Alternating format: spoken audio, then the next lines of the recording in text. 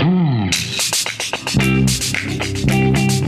and welcome to another episode of This Particular Album is Very, Very Important to Me. I'm Deborah Tarika. And I'm Joel Spence. This is the podcast where we ask people we love to pick an album that is very, very important to them, and here they share their memories. Great and not so great. And emotional connections. Great and not so great. And we all get to listen to it through their ears. That's great. Yeah. Yeah. I won't have to redo that one, I don't think. I liked there was like a natural... Dead quality to it. Yes. Much like your eyes. How was your day today, Deborah? Fine. Cool. All right, so let's go right into... Don't go too topical. You can't. What if people know that I had cottage Someone cheese yelled for breakfast? Fredo at Cuomo last night. That's probably going to happen every night from here on out. Should we go right into this particular song? Yeah. Do you want to start? Yeah, this reminds me. Sure. I went kind of uncool, which I don't care about. Oh. That's to the point, and by the song is so great, I actually had to do a little research to make sure I haven't already played this song. Okay, so you've already thought about being uncool. Yeah. Oh. Oh, wow. Yeah. This is Pat Benatar, Shadows of the Night.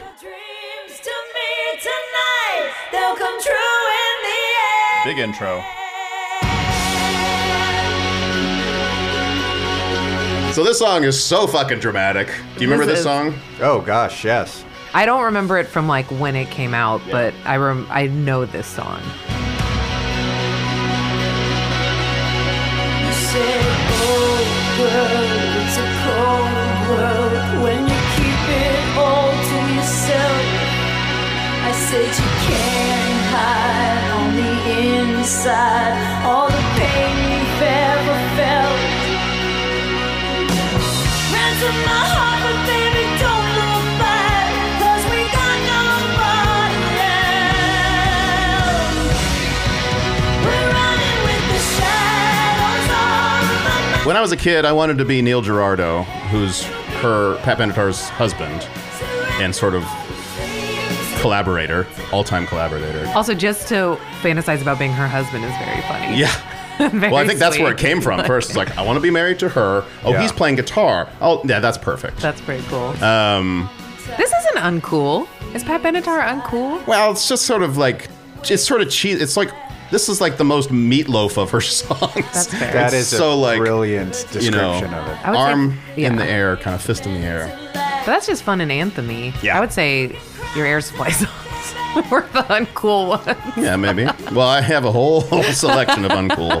But there's something specific about this song where, like, if it had just been recorded in a little bit of a different era without maybe the synthesizer, Yeah. it would have been like a Bruce Springsteen song almost. Yeah. And if it had come out like when Poison had their album, it would have been a complete flop because we were just so sick of all this stuff. Yes. Yes. But she's great. It would have unskinny bopped its way out of the social consciousness.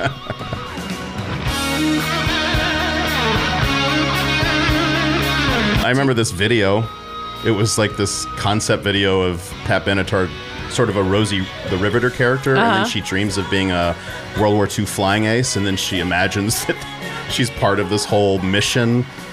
If there's It's not really a fantasy stupid. part of this, like, then what are we even doing? Oh, you know, I was listening to a book on tape that's like the oral history of MTV, and there's one section where it's just all of these different recording artists, musicians, all talking about like the dawn of the music video and like how dumb some of them were. Yes. And I want to say there was an entire section about that video.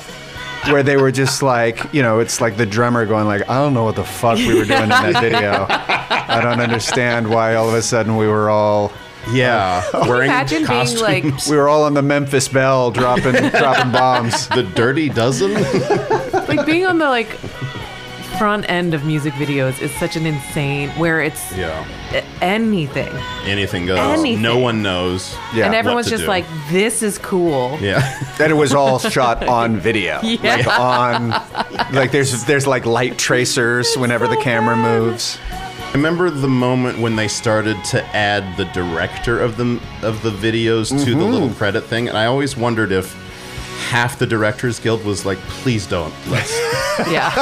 The other half is, we've got to. Like, no, that's just, I'd rather my name not be on something. Otherwise, how am I going to know about Wayne Isham? Wayne Isham. Who was that? Was he did a bunch of he did a bunch of like metal videos like later on. Wayne Isham. Wayne. That's you know that that's name. how I know that name. Do you remember one of the particular?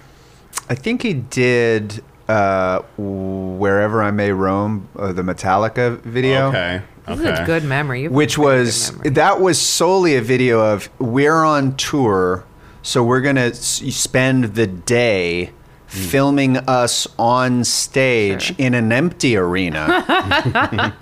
That's where you playing get the the best song. feedback, Yeah. right? Like, you know. But it's just like, so in Topeka that day, they made that video. They flew Wayne Isham in with a camera crew, and they wherever Wayne. they roamed. Get Wayne on the horn. Yeah. We got an empty arena and no Wayne. It's rough. All right, so you want to introduce? I know it's important to you that you introduce. I mean, it's my song. It is. My song that I picked is called "You Go On Ahead" by Sunset Rubdown.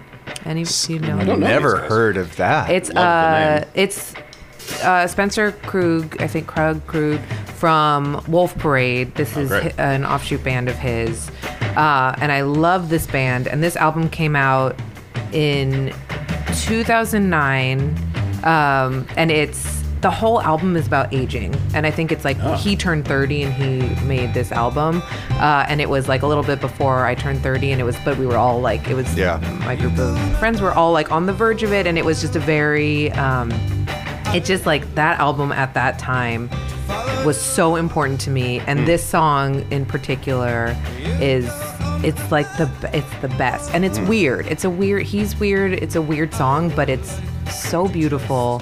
And this is a song that Alex is my husband. We have talked about. We think it'll be kind of funny and also appropriate to play this whoever's funeral dies first, or at whoever dies first funeral, because it's just called "You Go On Ahead" for a while. And we almost played this at our wedding, like after they announced. Yeah. But it starts off a little too slow, and we needed something that we needed some high energy You needed to something start off the heavy. marriage.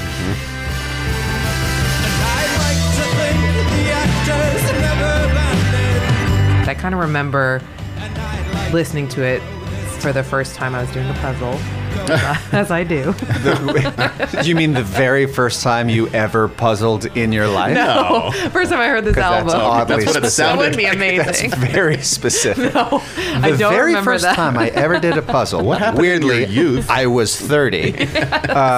Lots of changes that year. It was a big time for me. Sunset Rubdown? Mm-hmm. That is a great name. It's a good name. They have this whole album is worth a listen. You go on ahead for a while. I would like to just follow you a while. And you go on ahead for a while. I would like. I don't know if you would listen to it and be like, I love this immediately, but I think it grows on you, and his voice and the weirdness. Like, do you know Wolf Parade at all? Yeah. Like, if you like Wolf Parade, then I think you'd like He's got a very identifiable voice. Yeah. Said a prayer for our safe arrival, and then a big black car crossed our path. And I wondered. I'm a fan of Morning Deep Tish. What's that? It's the opposite of this band, Oh, yeah? Sunset Rubdown. I like the Morning Deep Tish. Deep Tissue. Deep Tiss. It sounds somehow sounds grosser than Sunset Rubdown. Well, it's, Morning Deep Tiss. I think saying Tiss makes Tiss it weirder makes it instead of weird. Tish Tish. is weird. I like Tish. Tish, I like Tish. Tissue. Tish. Yeah, the Tish. Oh, gotta wake up tomorrow and get a Morning Deep Tish. That sounds like a good way to start the Yeah. day. And honestly, you could have sold me on that. You could have kept going about that. I would have been like, I think I've heard of Well, them. there was part of me that was thinking, do you go the opposite of sunset, which would be morning, or do you Right. go Dusk. very specific and you go, no, the street, poinsettia Oh, okay. massage. I'm gonna a vine punch. That just sounds like a drink. All of these sound like good bands. Yeah, a vine punch. Just 30 more minutes on this song. It is a long. It's a long It's a song. long one. You can fade it out if you want. Oh, it's good. Give it the Brady Bunch. It's almost fade. done. What is that? Partridge Family fade, where this song just fades out, but they're still on stage performing. Looking as awkward as possible. I'm digging this though. I like this song.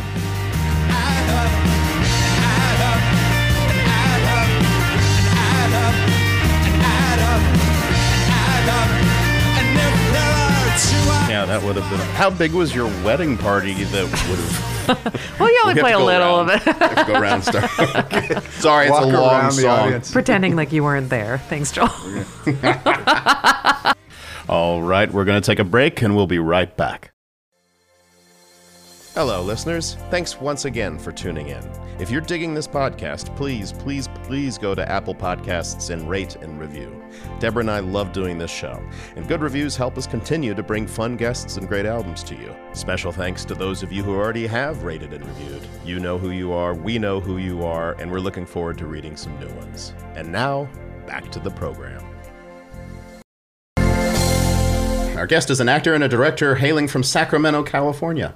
He's best known for his roles in Fargo, Life in Pieces, Orange County, and most recently the Jumanji film series. Deborah wrote this and walked right past The Good Guys coldly. That's I did. I should have included that. I thought about it and I forgot that you were in it. I'm sorry, Joel. cold. If any of this Cold-blooded. is wrong, This please say I just got it off Wikipedia. No, it's not. that's accurate. This is a tough town. It's rough. He also has a line of original handkerchiefs called Hank's Kerchiefs that can be found at hankskerchiefs.com, right? Is that accurate? HanksKerchiefs.com. hankskerchiefs.com. That's awesome.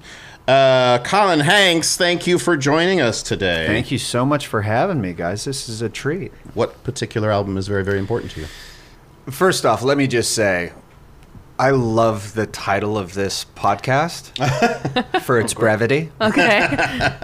But it's great. If ever there was a podcast in an alternate dimension that I would create and host, this would be the Oh, one. that's nice. Because there's nothing I love more than listening to people talk about their favorite albums, the ones that mean the most to me. And the particular album for me is Blood Sugar Sex Magic by the Red Hot Chili Peppers. Oh, man. Great. That's a big one. Great. That's a big one. It is a big one. And right off the bat, there's something about this that just grabbed my attention. This little part right here, where all of a sudden the music It goes from You wanna AM dive radio in? to FM radio. It goes from AM to FM. It goes from like the one inner small speaker to the big speaker. Yeah. Loved it. That moment, the very first time I had the album, I bought the album and I listened to it. That was like, it captivated me. There's so much about this album that, for me personally, I still love unabashedly. Yeah. That maybe has not aged as well or is as cool or any of those things, but there's so much about just like the landscape that this album lives in that to me goes, oh, well, of course this was like the defining album for me, because it taught me so much about music and music structure and the intricacies of how a band works and where they're at in their career, that it just influenced me in a million different ways that I'm still sort of discovering, 25 years later. Yeah. So where were you? What part of schooling? I would have been in 7th grade, going into 8th grade. Yeah, I mean the album came out in 91, September of 91. Released the same day as Nirvana's Nevermind. makes which is total sense, but it's also crazy. it's Yeah. a little bit insane. But it was also an album that seemed to last for like 2 years. Mm-hmm. So I think their last single was released in 1993, which is a full like 2 years later. Yeah. And in that time, I discovered this band and then immediately started finding out what their whole back catalog. Okay. Yeah, And so you just started with this. yeah, Yeah. started with this and then went backwards. And then from that moment on, I was just like the diehard fan. It was like, had a Red Hot Chili Peppers like logo on my wrist with a Sharpie pen because tattoos are cool and I can't get one yet. Yeah. So this was your band? This was my one? band. This was, this was the, in 91, 7th grade, This going is like into 8th grade. perfect 7th grade album Oh, to yeah. feel like risky and like Well, it was like everything. bad Yeah, and- it was everything that I wanted but didn't know yet. Yeah. Do you know what I mean? Yeah. It was this complex, multifaceted album that had a different sort of vibe and direction on almost every song. But then it was also about stuff that I didn't understand yet. Yeah. There was a lot of sexual references that I was very much into at the time because that was not something I had yet. Yeah. But then also, peppered throughout are, little aspects of I don't want to say education, but like just expanding my mind a little bit. You know what I mean, even on this song, the idea of like, I got my tapes, my Def CDs, I got my Public Enemy. My little white ass is tickled pink when I listen to the music that makes me think. Like those great kinds line, of things, for a 7th grader, it's like, oh, shit. Yeah. And I already loved Public Enemy. So that's a reference Another that I endorsement. understood. Yeah. Doesn't that make you feel so special, especially as a kid, when you're like, I get that.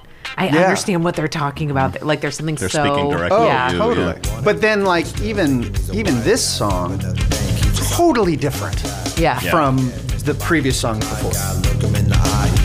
And I had no exposure to funk music when I was growing up. Yeah. And so this song was a chance to start like exploring a completely new genre of music that I didn't really know. And while also being a kid, it was weird. It was it was different, the way Anthony Kiedis would do little different things with his voice. So Yeah. it almost sounded like a cartoon almost.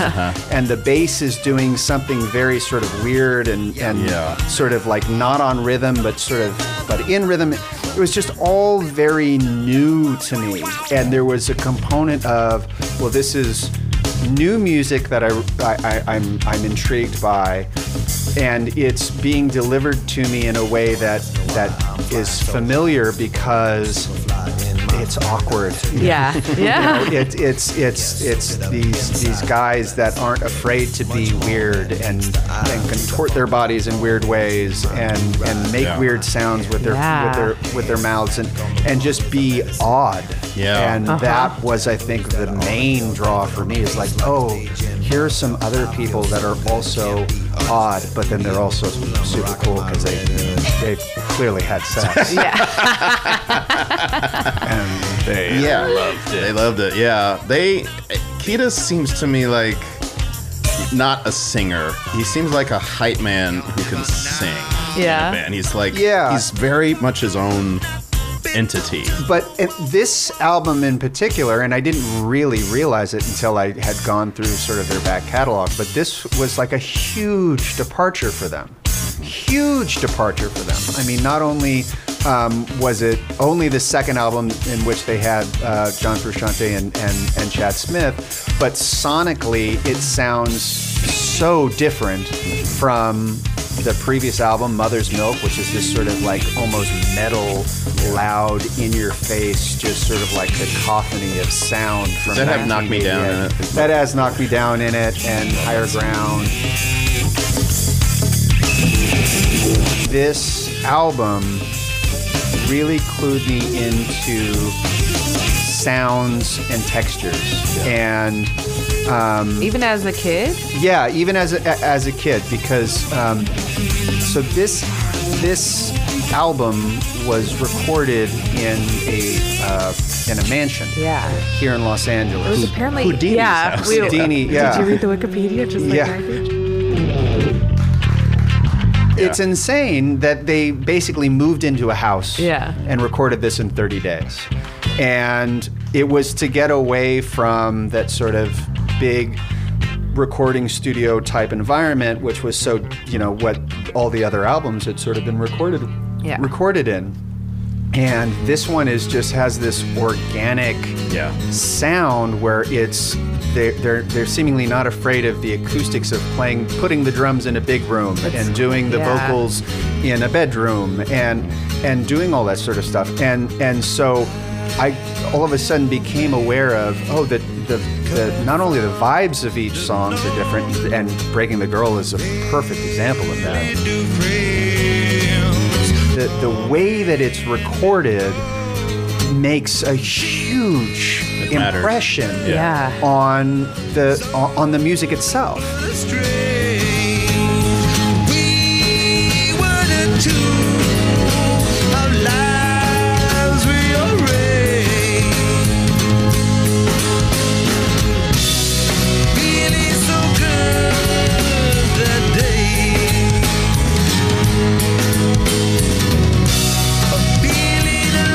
It feels like it's in a big room. The drums feel like they were recorded in a big room, and they're roaming, and there's this almost sort of like rising tide with the music, but with the drums. But then at the same time, the guitar and the acoustic guitar has this incredibly melodic building, sort of driving sort of rhythm to it. But then there's like a mellotron, which is something that I had only heard in like a Led Zeppelin song, which I had maybe discovered maybe a few months before I discovered this album. So I was starting to already see the way that previous music influenced them. That was the way she was a girl. Before Red Hot Chili Peppers in your life, what were you listening to? Like, was there... I was a child of MTV. Yeah. I mean, I was... Whatever was on. Yeah, whatever was on MTV. I mean, I was really, I was already pretty fanatical about music, and, I had discovered, the Beastie Boys and Run DMC, on cassette tapes, and obviously Public Enemy was also a big one as well. But then I was also, I knew about, the Unskinny Bops and the Cherry Pies and the, all of that with hair metal and MTV.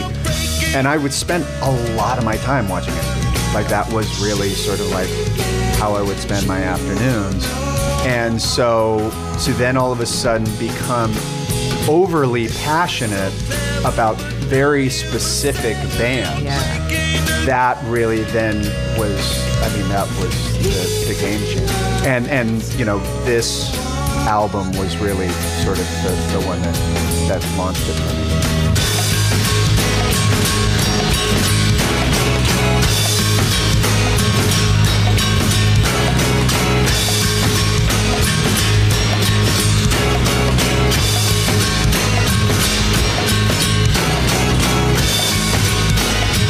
I became obsessed with this because I had sort of started to hear it in the outer world. Yeah. But my obsession far outweighed anyone else's obsession. So the fact that, even like that percussion breakdown, I'm fascinated by the fact that there's a percussion breakdown in the middle of this beautiful, gorgeous song in which all the percussion is played on garbage. Yeah.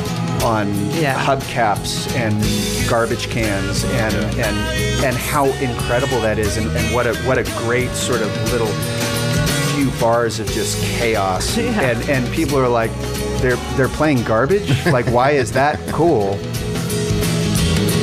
But for me, like, the fact that then this was the band that saw on MTV and became super popular. Like, I felt like I got in right before it became cool. That's not true. But I felt like I did. And that's because I was so passionate about this album that it just far outweighed anything else. It felt like everybody else was coming along with me as opposed to me following. Yeah. It is. This was what, when we emailed you and Joel emailed you originally, this was what there was no like, there's a lot of the time where like a few albums or whatever, if you need help whittling it down, music. You knew. Yeah. All of that is because there's aspects all throughout this album that I still can connect to right away. I mean, off the top of my head, the album is dedicated to Mike Watt. Who is Mike Watt? Well, Mike Watt ended up, was a huge influence on my life because he played in the Minutemen and the punk scene, and a few years later he had an album called Ball Hog or Tugboat that was like this like alt rock all-star band. So all of a sudden I started listening a lot to them. Then they make references to the Meters. Who are the Meters? Oh, well, Les Claypool and Primus also covered the Meters on another album, and so it just spirals. And then, there's Robert Johnson's song at the very end. So there's just so many different aspects of the musical ecosystem you already had. How did you find it? Like, because the internet wasn't super accessible. Tower Records. Tower Records. We should talk about your doc. Talk to us about your documentary. I did a documentary called All Things Must Pass that came out in 2015. That was it basically is a chronicle of the rise and fall of Tower. Tower started in Sacramento. Oh, I didn't know that. I didn't know that so there was a hometown connection for me, and it was just super fascinating sort of storyline of this guy who started selling, used 78s out of his father's drugstore in the 40s, and then ended up closing 200 stores around the world in the 2000s. And I thought, what a life! Yeah. And so I spent 7 years of my life, making that doc on and off. In fact, when we were in Dallas, that was like a big down. Although I didn't make much of the movie when I was in Dallas, but there was something about that story that I felt compelled to tell, and I think one of the reasons why is because I remember buying this album at Tower Records. I remember buying the long box of it, back when they still had long boxes, and the artwork, the artwork on the album with the four band members and them sort of like sticking their tongues out and the rows in the middle. That was a design that couldn't be stretched out and fit, so they just put two of them on top of each other. Fuck it. And I remember because I used to cut up my long box covers and put them on my wall, and I'm like, do I keep it together or do I cut it and then I have two? Like, what do I do? I was going to ask you, because I, being such a big fan, what did your 12-year-old, 7th grade self, what was your room? What did your room look like? Oh, it was a mix of all sorts of posters of the Chili Peppers, a lot of the sort of, Nirvana, Pearl Jam, Primus, Alice in Chains stuff. A lot of hockey posters. I was a big hockey fan. Did you have a picture of the movie poster, The Crow, like Deborah did? No, but I remember buying that CD at Tower Records. Really good CD. 16th and Broadway.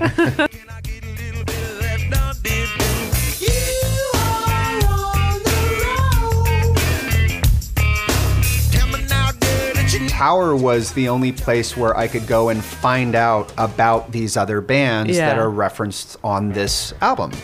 And so that's where I find that's where I go hey, who are the Meters? Yeah. Oh, well, they're this, they're this funk band out of New Orleans, and here's all the songs that they played, and who's Mike Watt, and who are the Minutemen, and who is Fire Hose, all of these references, and some of the references stuck, some of them didn't. I mean, I remember there's one song on this album where he references Charles Bukowski, and I bought one Bukowski book, and I'm like, nah, I'm good. Yeah. This is not. I'm not there yet. I don't think I'm there yet. It's okay if you're never there. That's okay. Were you living with your mom at that time? I was. My parents divorced when I was pretty young, so my mom lived in Sacramento, my dad lived in LA, and so I would spend school years up in Sacramento. So that was really where I was raised. Yeah. And then I would come down to Los Angeles, every other weekend, and sort of on summers. Did she like your music choices? Did she ever No, she didn't really care for them. At that point, my mom had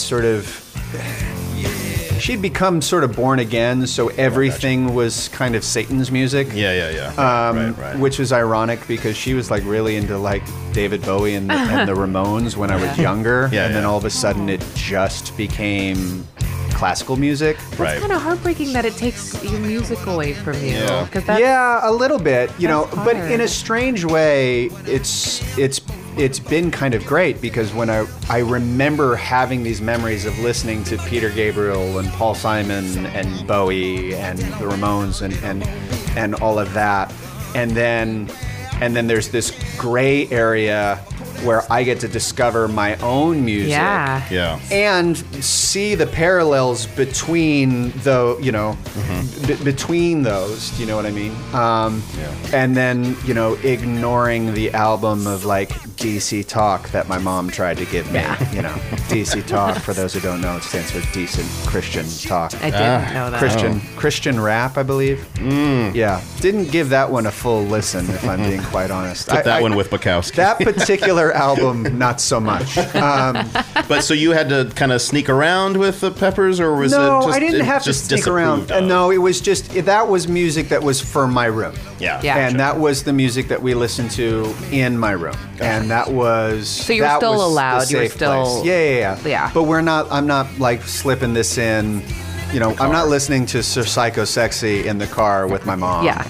Or really, any of the other music, at that time, Nirvana and all that sort of stuff. Yeah. I think I've mentioned this before, but my mom was sort of bullied me one moment when I was playing New Order. Oh yeah, I was just I was listening to that in the car on the way here.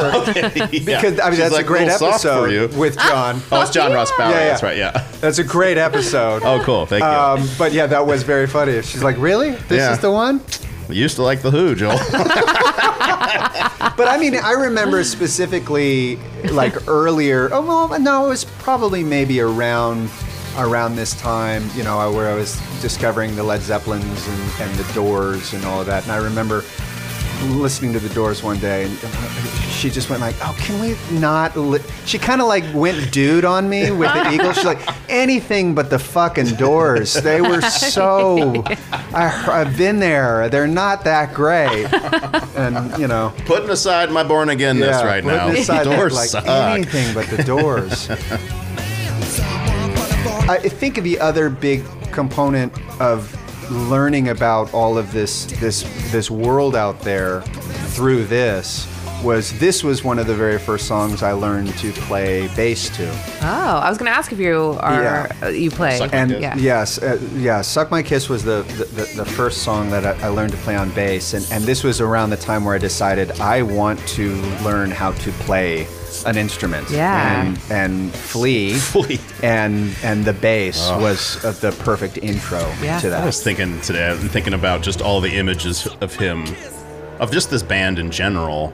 It's like they were told they never learned their instruments without moving like a mad person. Yeah. It's like that's so part of their playing is them just physically attacking everything. And there was a component of that as we blow some dust outside, as we blow all of those. He's so thorough. That leaf blower is really. I'm trying to make this more of a positive thing. He's really thorough. It's good. No leaf left behind. It's good, and it's also the most quiet song on the album right now too. Which Was there a song playing?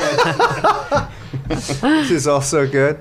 But there was I mean, this is a weird song to sort of bring it up, but they played with an energy that not many other bands played with. And which was just them lunacy. Losing their shit. Do you know what I mean? It's and as a 13, 14-year-old boy, heaven. Yeah. Because that's the exact Yeah. same thing I'm doing in my room. My body, which I'm not comfortable in, which is not good looking or anything that I hate because I'm a teenager and it's changing and all that sort of stuff. But that idea of just being able to make weird noises and run around and just be odd, and just lose yourself in the dance and dance like no one's watching. Like, but it is true. When you know you're 14 and you close that bedroom door and you can do that. That's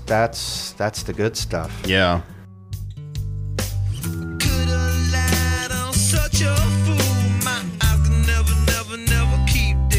We even talked about it in the Bowie episode, just like those bands that you find when you're an adolescent where they somehow sonically in their groove connect perfectly with what's going on, the madness of adolescence. Like, but you finally have somebody that gets how you're feeling. Yeah. And that it was multi-dimensional. Do you know what I mean? Wasn't just... Yeah. So, like, and this song is actually a good example of it. I mean, I Could Have Lied is you know, one of the most, you know, melancholy, sad songs on the album. And it's the exact opposite of them going nuts and them, you know, singing, you know, Suck My Kiss and going insane.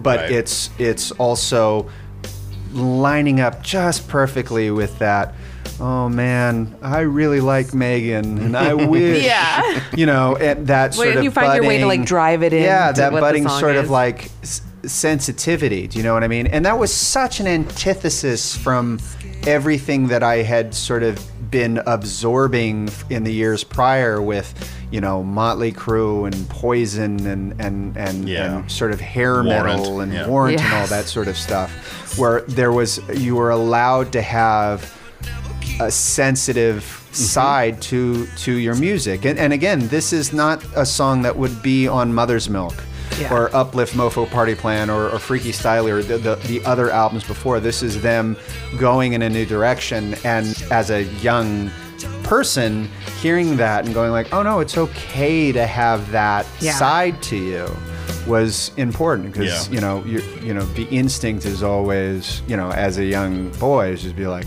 no, I'm fine. I'm fine. Don't worry about me.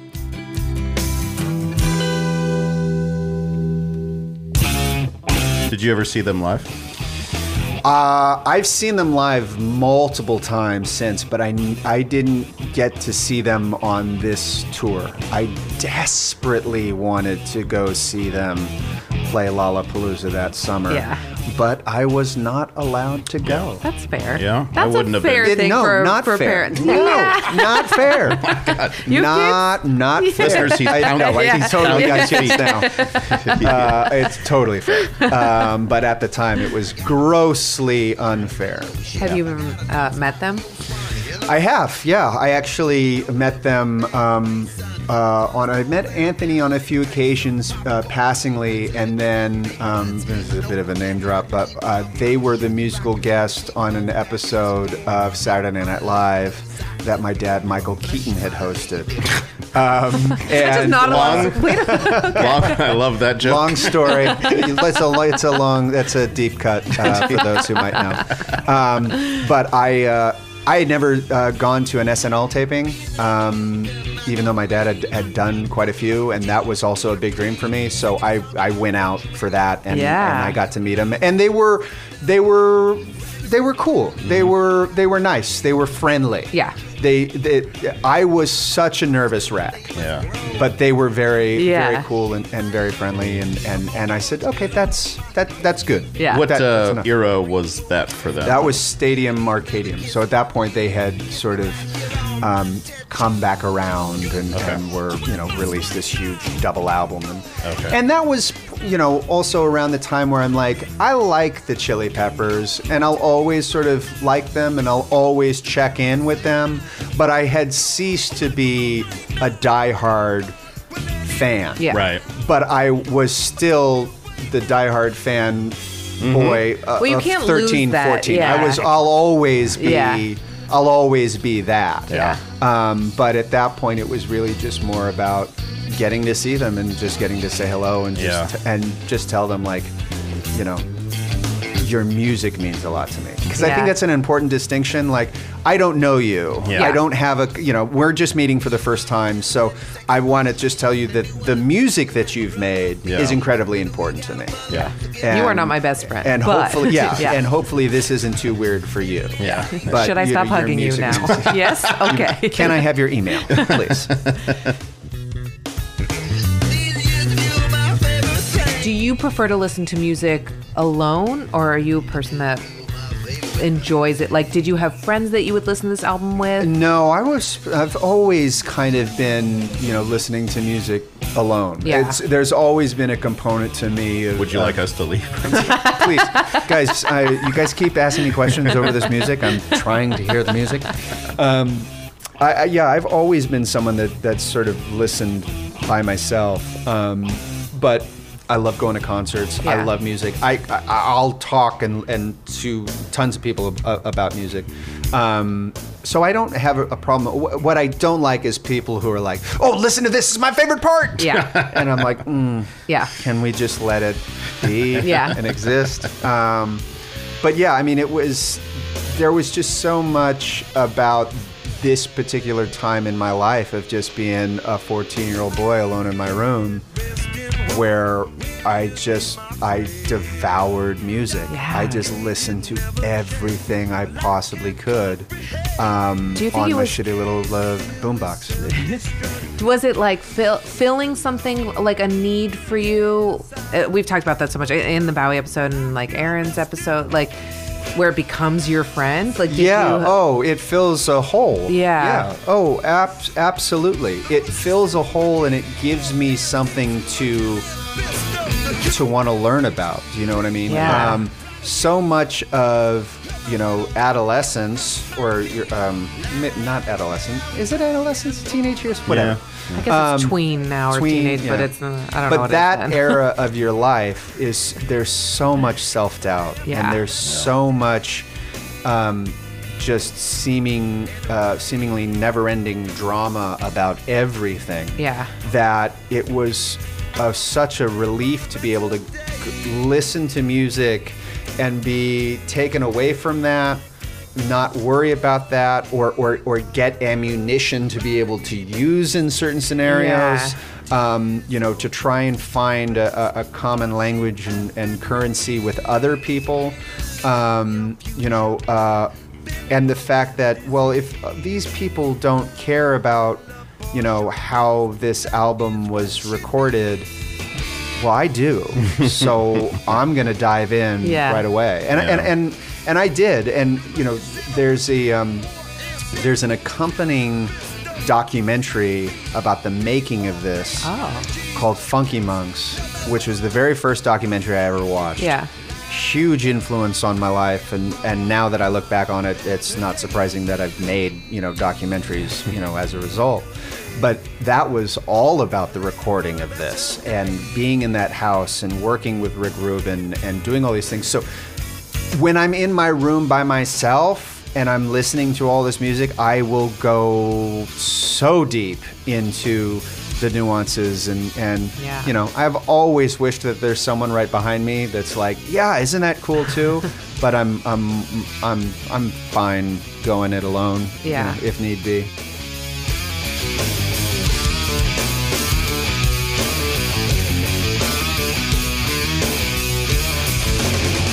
Were you into Fishbone?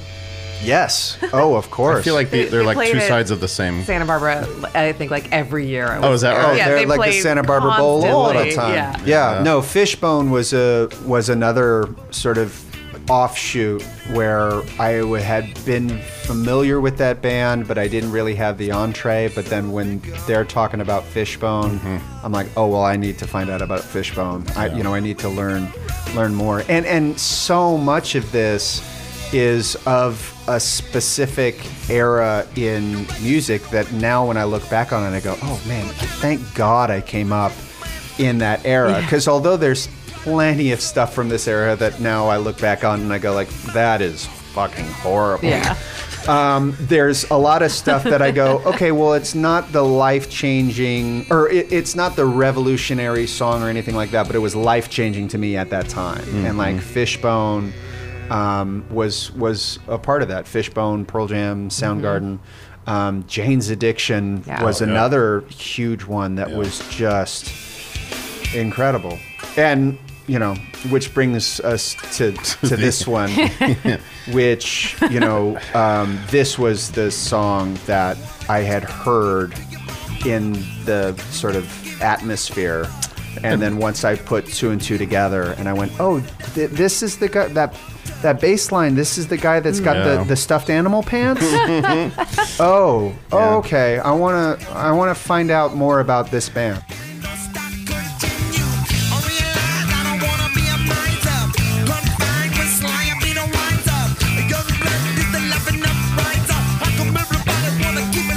Have to talk about the video too. Yeah. This is a video I saw Yeah. as a kid. Not this Wayne is one Isham, of them. but Stefan Sedoui, I want to say. I'm totally Stefan. butchering the name. But This video scared the shit out of me as a kid. I was like 10 or 11 when this album came out, and it was like, I went back and rewatched it for this, and I was like, what was so scary to me? And it was the close-up mouth shots. Yeah. And then the crotch, like shooting through the crotch stuff. Yeah. And I was like, this is dangerous. And And, it's- the horns and all, like. But it's for sure. It is was so jarring scary. video, but it's also it was like a perfect introduction. Yes. If you'd never heard of Red Oh, Hot, it's like yeah. that is who they are. and, That They in the are. desert not just only taking around, that, like- but it's actually sort of like the elevated version. Do you know what I mean? Because if you look at the video now, it is a piece of art. Yeah. That's, there aren't people, well, there are people dressed like that in Hollywood sometimes, but it's this That's elevated silver makeup, thing where yeah. the film is playing backwards and they're painted up silver and they're in the desert and doing these weird things where you just watch and you go, what the fuck is this? Yeah. Like, I want to know everything about Yeah. this. Yeah. And it's always strange when you go back and you hear this song that sort of like opens a band up, Right. Yes. like that, like a Teen Spirit for Nirvana or even Flow for Pearl Jam or something like that. But the thing that I love about this, even though it's the last song they played every concert, there's a weirdness to this that still exists. It's still, yes, it's the song you've heard a million times and you know it, and there are periods where you liked it a little bit less than maybe you do now. But if you play it loud and you really sort of take in what everyone is doing in this song, it's a perfect song. It's a perfect song. I don't know if I mentioned this before, but I was at a party where the DJ played Rebel at David Bowie's, you know that song? Yeah. And that song's been part of my life for a long period of time. It's a great song, but the DJ played it at such a volume that I was like, oh, this is a completely different song at high volume. And Wow. it's great.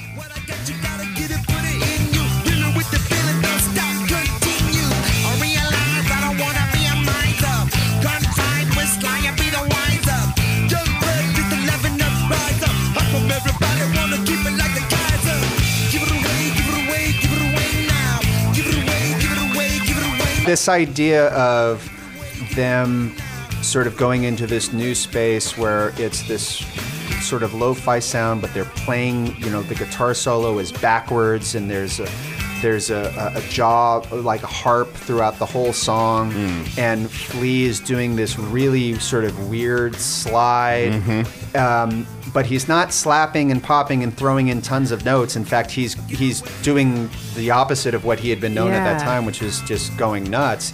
It was this like not Groove. going too notey. Yeah. Well, I was reading something where he was quoted talking about Kim Gordon from Sonic Youth, where she had said something about like white dudes playing bass. That get too fancy. It's just like their machismo coming out, something like that. Yeah. And so he like took that as a note for him personally, and Oh, then wow. like for this album, really like took that to heart. There was something, I remember reading a quote from him where he was talking about, being from Los Angeles. And at this point, my dad lives in LA. I come down to LA a lot, but I am Northern California born and bred. That's where my home is. And so there was this thing about Los Angeles that was both appealing and totally disgusting at the same time. And he had actually, Flea had said this quote. He says, we're LA to the bone. We're everything. We are, the mother, selling tacos on Alvarado Street, but we're also the lady on Rodeo with fake tits. Do you know what I mean? Like they seem to encapsulate all of that. Yeah. And that was appealing to me. Do you know, there, I can't deny that there was a bonehead young boy mentality of going nuts and ape shit in your room, just making I love that. But then there was also a complexity to some of the other songs that I really like.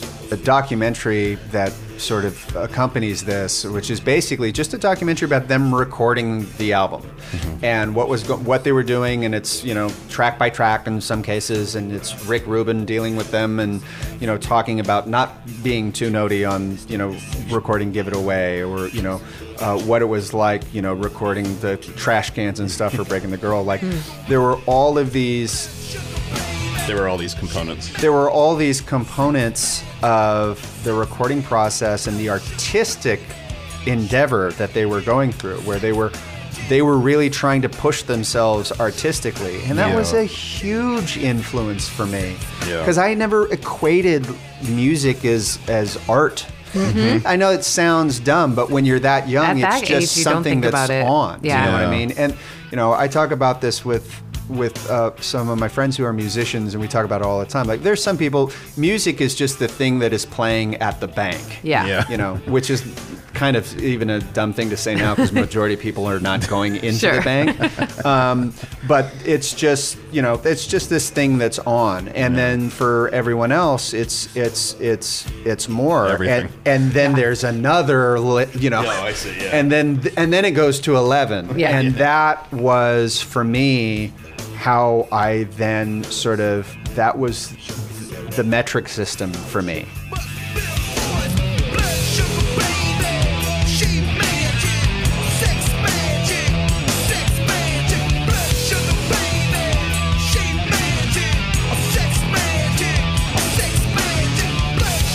Did you?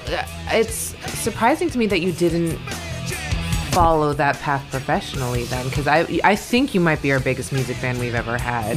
Like, would you agree? Like, John at least seems like pretty. He is. That's true. He's pretty deep. But like the way you break it down, the way you understand it and interpret it, and all of that is like just so in depth of like such a deep love of music and following that path. And that might just be how your brain works too. I don't know you super well. Well, there's part of me that I don't want to know the secret to Coca-Cola. Yeah. I don't want to know how to make Coke. Yeah. But I do want to know what the process is. Yeah. Just for my own enjoyment. So you know what you're drinking. Yeah.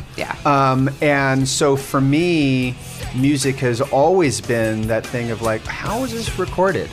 Were the drums recorded in a big cavernous room? Yeah. Were they recorded in an elevator shaft like Led Zeppelin? Like what was, even John's episode talking about the guitar solo in You Really Got Me by the Kinks. Yeah. My favorite guitar solo of all time. Not a distortion pedal. They just pricked the pricked the amp.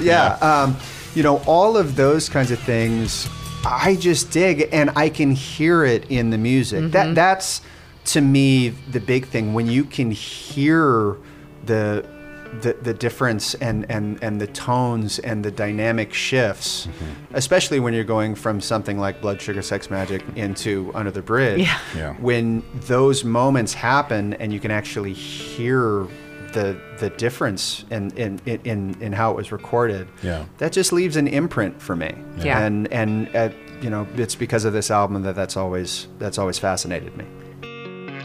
Sometimes I feel like I don't have a partner.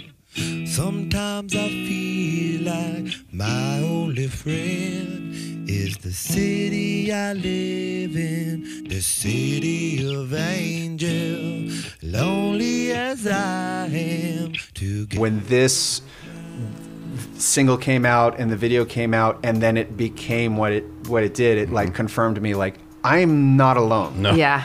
There are other people like this, and you know, obviously that song for a lot of people, I mean, it changed things for a lot of people.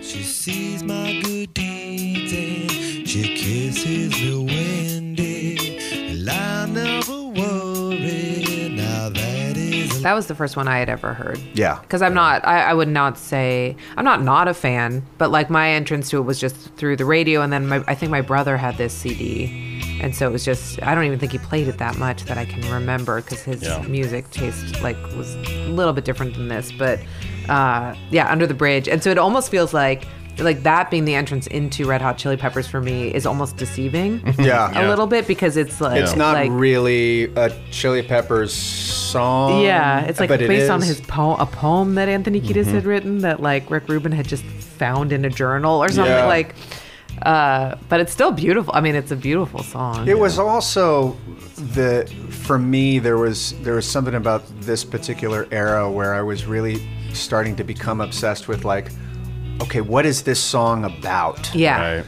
And what are the lyrics about? Yeah. And how autobiographical are these lyrics? And, you know, obviously Kurt Cobain was, you know, part of it was always like, what the fuck is he talking about? But then also knowing, like, no, he's angry and all that sort of stuff.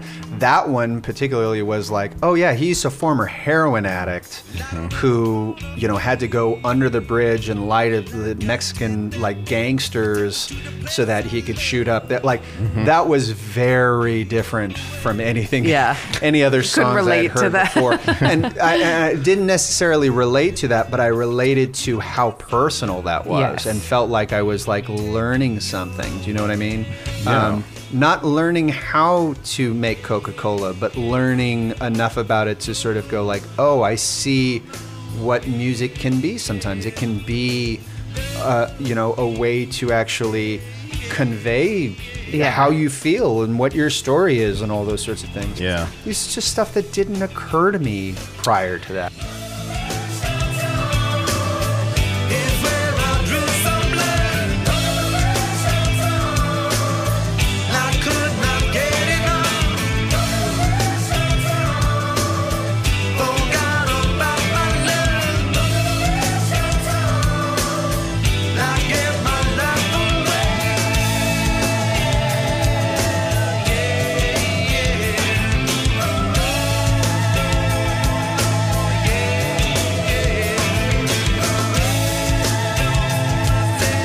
You have kids, right? I do. Yeah. How do you approach music with them? I find that the most fascinating of people who love music so much, because I am excited every day to share music with my daughter, and like I think about it and I put a lot of thought into, like, do I want her to hear this album right now? Like, and she's one. I mean, there's no like, there's nothing yet. But do you think about that? Like, is that something that? Oh, for sure. I mean, I always want to have it on. I mean, I remember when my first daughter was born, the Chili Peppers album had just come out, and there was one song that was kind of like an upbeat sort of funky thing, and so I would just hold her and shake her, and she'd just laugh and laugh and laugh and laugh. That's the best. So I've got like 20 videos of that.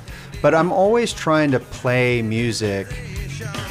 I'm passionate about music, and it's rubbed off on them, but it's their version of that. Yeah. Do you know what I mean? And so, look, I mean, I didn't want to go to the Pink concert at Staples Center, but my daughter did.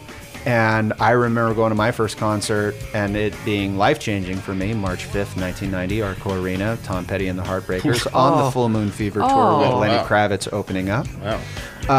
So, I mean, I don't know if she was going to remember the Pink concert the way that I remember that concert, but, you know, it's there for her. It's there for them if they want it. Yeah. And they just want to be able to dig it. And if that means I have to listen to music that I don't necessarily like, I don't care. Yeah. You know, I'm waiting for the moment where they turn me on to something. That's what I can't wait that for. I don't know about, and then I love it. Do you know what I mean? And it's strange. Like, I'll admit it. Like, when you see, you know, your firstborn singing her heart out to, like, Katy Perry, I fucking bawled my eyes out. Like, if I ever see Katy Perry, I'm going straight up to her and saying, like, look, this is what you need to know about what your music means to people, because it made me cry because my daughter loves it. And those kinds of things are important. Do you know what I mean? And that's, you know, there was a big gray period in my life where my parents' musical taste did not affect me, and that's when I found my own. Yeah. But I remember those moments where they were playing music, and I think that's one of the main reasons why it became so important to me. And, you know, to discover music at a specific time in your life with a specific album like this one for me that has so many identifiable songs, it's a cornerstone, you know, for life. Yeah.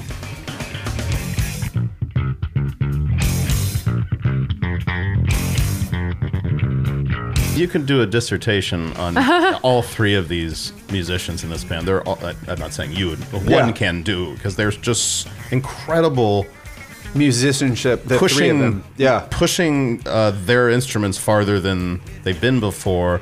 And I think that's part of the reason why I love this band, is that they never become about that. I think it's because they're just so fun.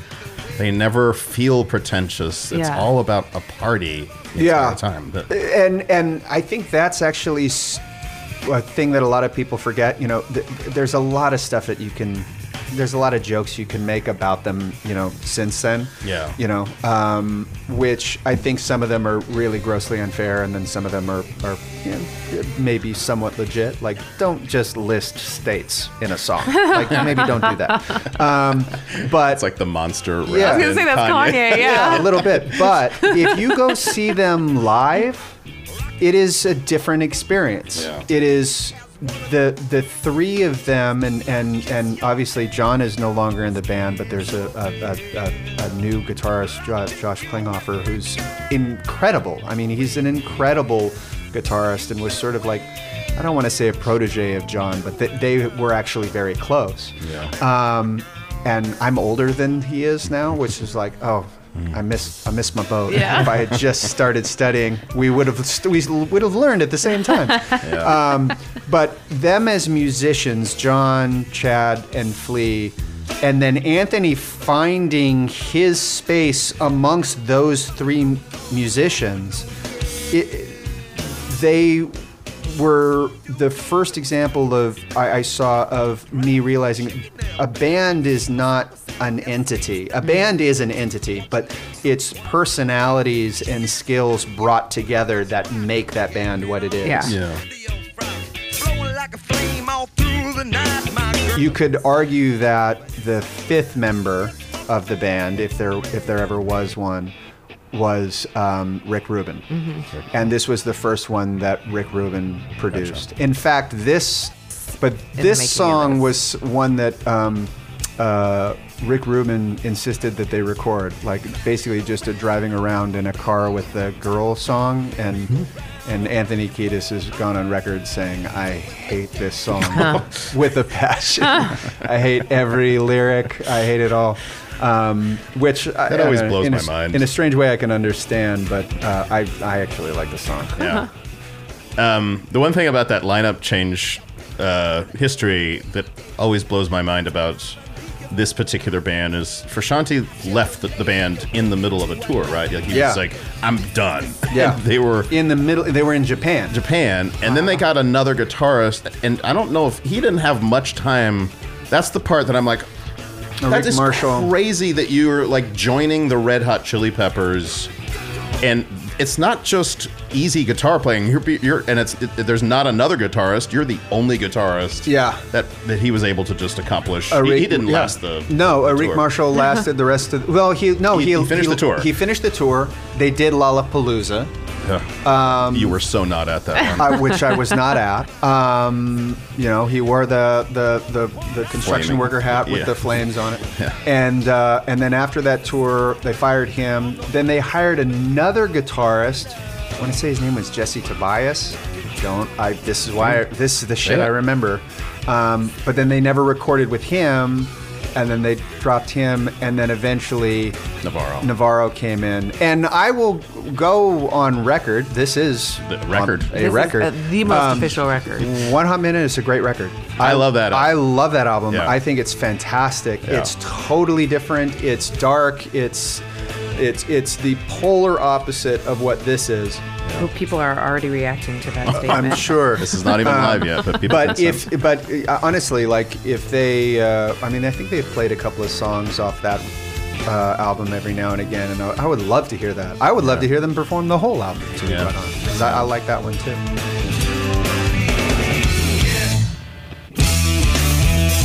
This song is actually kind of important for a couple of reasons. This song was actually written about Hillel Slovak, who was their first guitarist, who died of a heroin overdose, and was one of the reasons why Anthony ended up sort of cleaning up his act. But that was even as a young kid to be able to. And this is one of the things, again, about the band specifically that I think spoke to me, that the friendship between Anthony and Flea was evident. They were best friends, and me longing to have that sort of same thing. And look, I'll be honest, my best friend and I, we're very close, but we're different. We're very different. I've never really had a friend on that level. Yeah. That is like a brother. And then to hear this song, which was about their third friend, their third brother who passed away, to hear a song about a man singing about how he misses his friend. Yeah, that's Another man. Never heard that before. No. And for a risky, like for a 12-year-old young man, you don't allow yourself to feel those things. Yeah. very No, often. not at all. And, again, not the first time it's been done, but when it impacts you, when it does, get you, it's pretty incredible. Yeah. This is Psycho Sexy. Sir Psycho Sexy. This is obviously a song about friendship. Yes. It's got an E next to it. Entertaining. No, this one was another song because this one for me, obviously, it's about sex, so I was instantly interested. But it was also the dirtiest funk song that they had, that once I learned to play, it was the most fun song to play. That's cool. Because it was just this weird kind of lobby, kind of just like lumbering funk song that had, you could hear all the different vocal tracks, like even that part where you can hear John sing, but you can hear Anthony sing, but he's singing in a different key. Like, there's just all these different stuff, and yet it's also a song about, like, just having sex, which is pretty cool. But it changes, and the song opens up and becomes something else entirely. which was a massive eye-opener for me in terms of musical structure and what that can be. The fact that a song can start so dirty and funky and just be in this thing, and then have an interlude like this, where there's like a xylophone and all this stuff and just this weird stuff.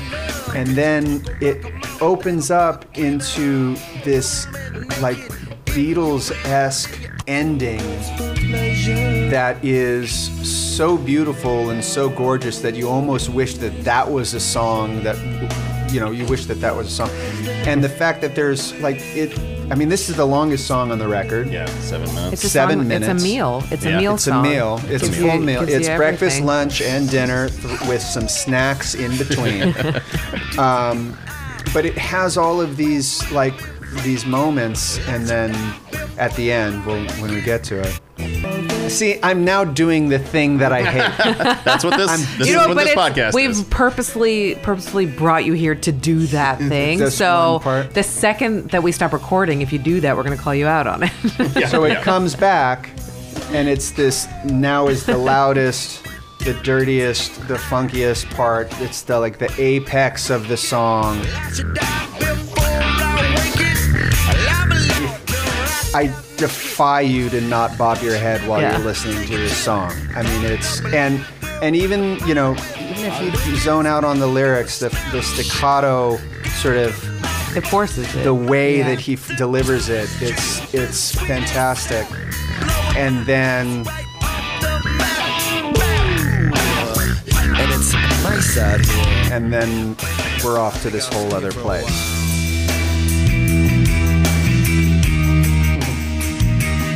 And it's melodic and it's beautiful. I'm getting goosebumps thinking about it. It's the polar opposite of what the beginning of the song was, but it's this perfect resolution to it that sort of is a perfect encapsulation of what the album is. Yeah. It's a little bit of everything. It's sort of like the paranoid android of this. Yes. This Yeah, that's very interesting. I've never thought of that, but that's true. It's a gorgeous piece of music. Yeah. With strings and the arrangement of it and the melancholiness of it. The mellotron coming in and adding this whole other sort of ethereal sort of component. There's just something about this that it definitely feels like not only in the song that you've been on a journey, but the whole album. It opened my mind up to like, oh no, like songs can be so much more. Yeah. And it goes on for a long It's so good. Yeah. It goes on for a long time.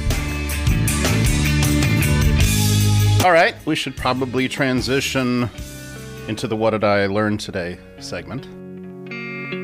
I've never heard of, did you say DC albums? CD album? Decent Christian. Decent Christian. The band. CDs? I didn't know, I've band never heard called that. DC Talk. I've never heard that term before. No, that's not a term. That was the name of the band. It's the name of the band? Yeah. Decent Christian DC Talk. And the DC Wow. stood for Decent Christian Yeah, Talk. never heard of that. Jenny Wade knows. Jenny Wade, who was also on The Good Guys with us, Yeah. a show that I was on with Joel, didn't make the intro. But Jenny Wade actually, when I made a DC Talk reference, Jenny Wade is like, I had a bunch of their own. Wow. She knew who they were. She went through that slide. But yeah, it's a definitely what DC I Talk. learned. But Decent Christian Talk. I guess that's a phrase too. It's it should be. I feel like. just some decent Christian talk. But I knew everything that you said about the Chili Peppers already, so that was not new information. Oh, I'm sure. I learned about Tower Records starting in Sacramento. I didn't know that. And I moved here in 2002, and Tower Records, the Tower Records in town in Hollywood was still in existence, and I went there quite a few times. I feel fortunate that I did. That's where I met the Indigo Girls. Oh, really? I went to a signing of the Indigo Girls. We didn't get to the end of this episode without mentioning the Indigo Girls. I won't do it. And I also met John Waters at one. Oh, no kidding. Did you buy your tickets to Lilith Fair? I did buy a bunch of different. I didn't. Fair. That was my Lollapalooza that I didn't get to go to, but I did used to buy my concert tickets there. There you go. Yeah. Bass Ticketron. What about you? What did I learn about Sunset Rubdown? Yes. Never heard of that band. Never heard that song. Okay. It's 10 years old? Yeah. That's crazy. I'll be very curious if you do go and listen to the album now, what you think, maybe do a deep knowing dive. your love of music. Maybe do I a won't dive. be insulted if you don't like it. It's just for me. Maybe, well, I'm not going to listen to it when I'm walking down the aisle because I've already been there. Colin Hanks is an actor and director hailing from Sacramento, California. He is best known for his roles in Fargo, Life in Pieces, Orange County, and most recently the Jumanji film series. He also has a line of original handkerchiefs called Hanks Kerchiefs that can be found at hankskerchiefs.com, Insta, Twitter at Colin Hanks, and also I forgot your character's name in The Good Guys. Jack on The Good Guys, and I was Hodges. Did we ever get a first name? There was. Did you ever get a first name? I think you had great ties. I do remember that. I think it was something nice lame tie. too. It was nice. Yeah. If that had been a movie, literally, it would just be a collection of me and Whitford just going, nice fucking tie. But since it was a TV show, we just say nice tie. Yeah. Colin, thank you so much for joining us. Thank you guys so much for having me. I appreciate it. Thanks for listening to This Particular Album is very, very important to me. Like us on Facebook and follow us on Instagram at This Particular Album. Follow us on Twitter at Particular Album. The show is produced by me, Deborah Tarika, Ryan Middledorf, and everyone at Campfire Media. Artwork by James Mulholland. Music by... stop talking about yourself. See you next time. Campfire.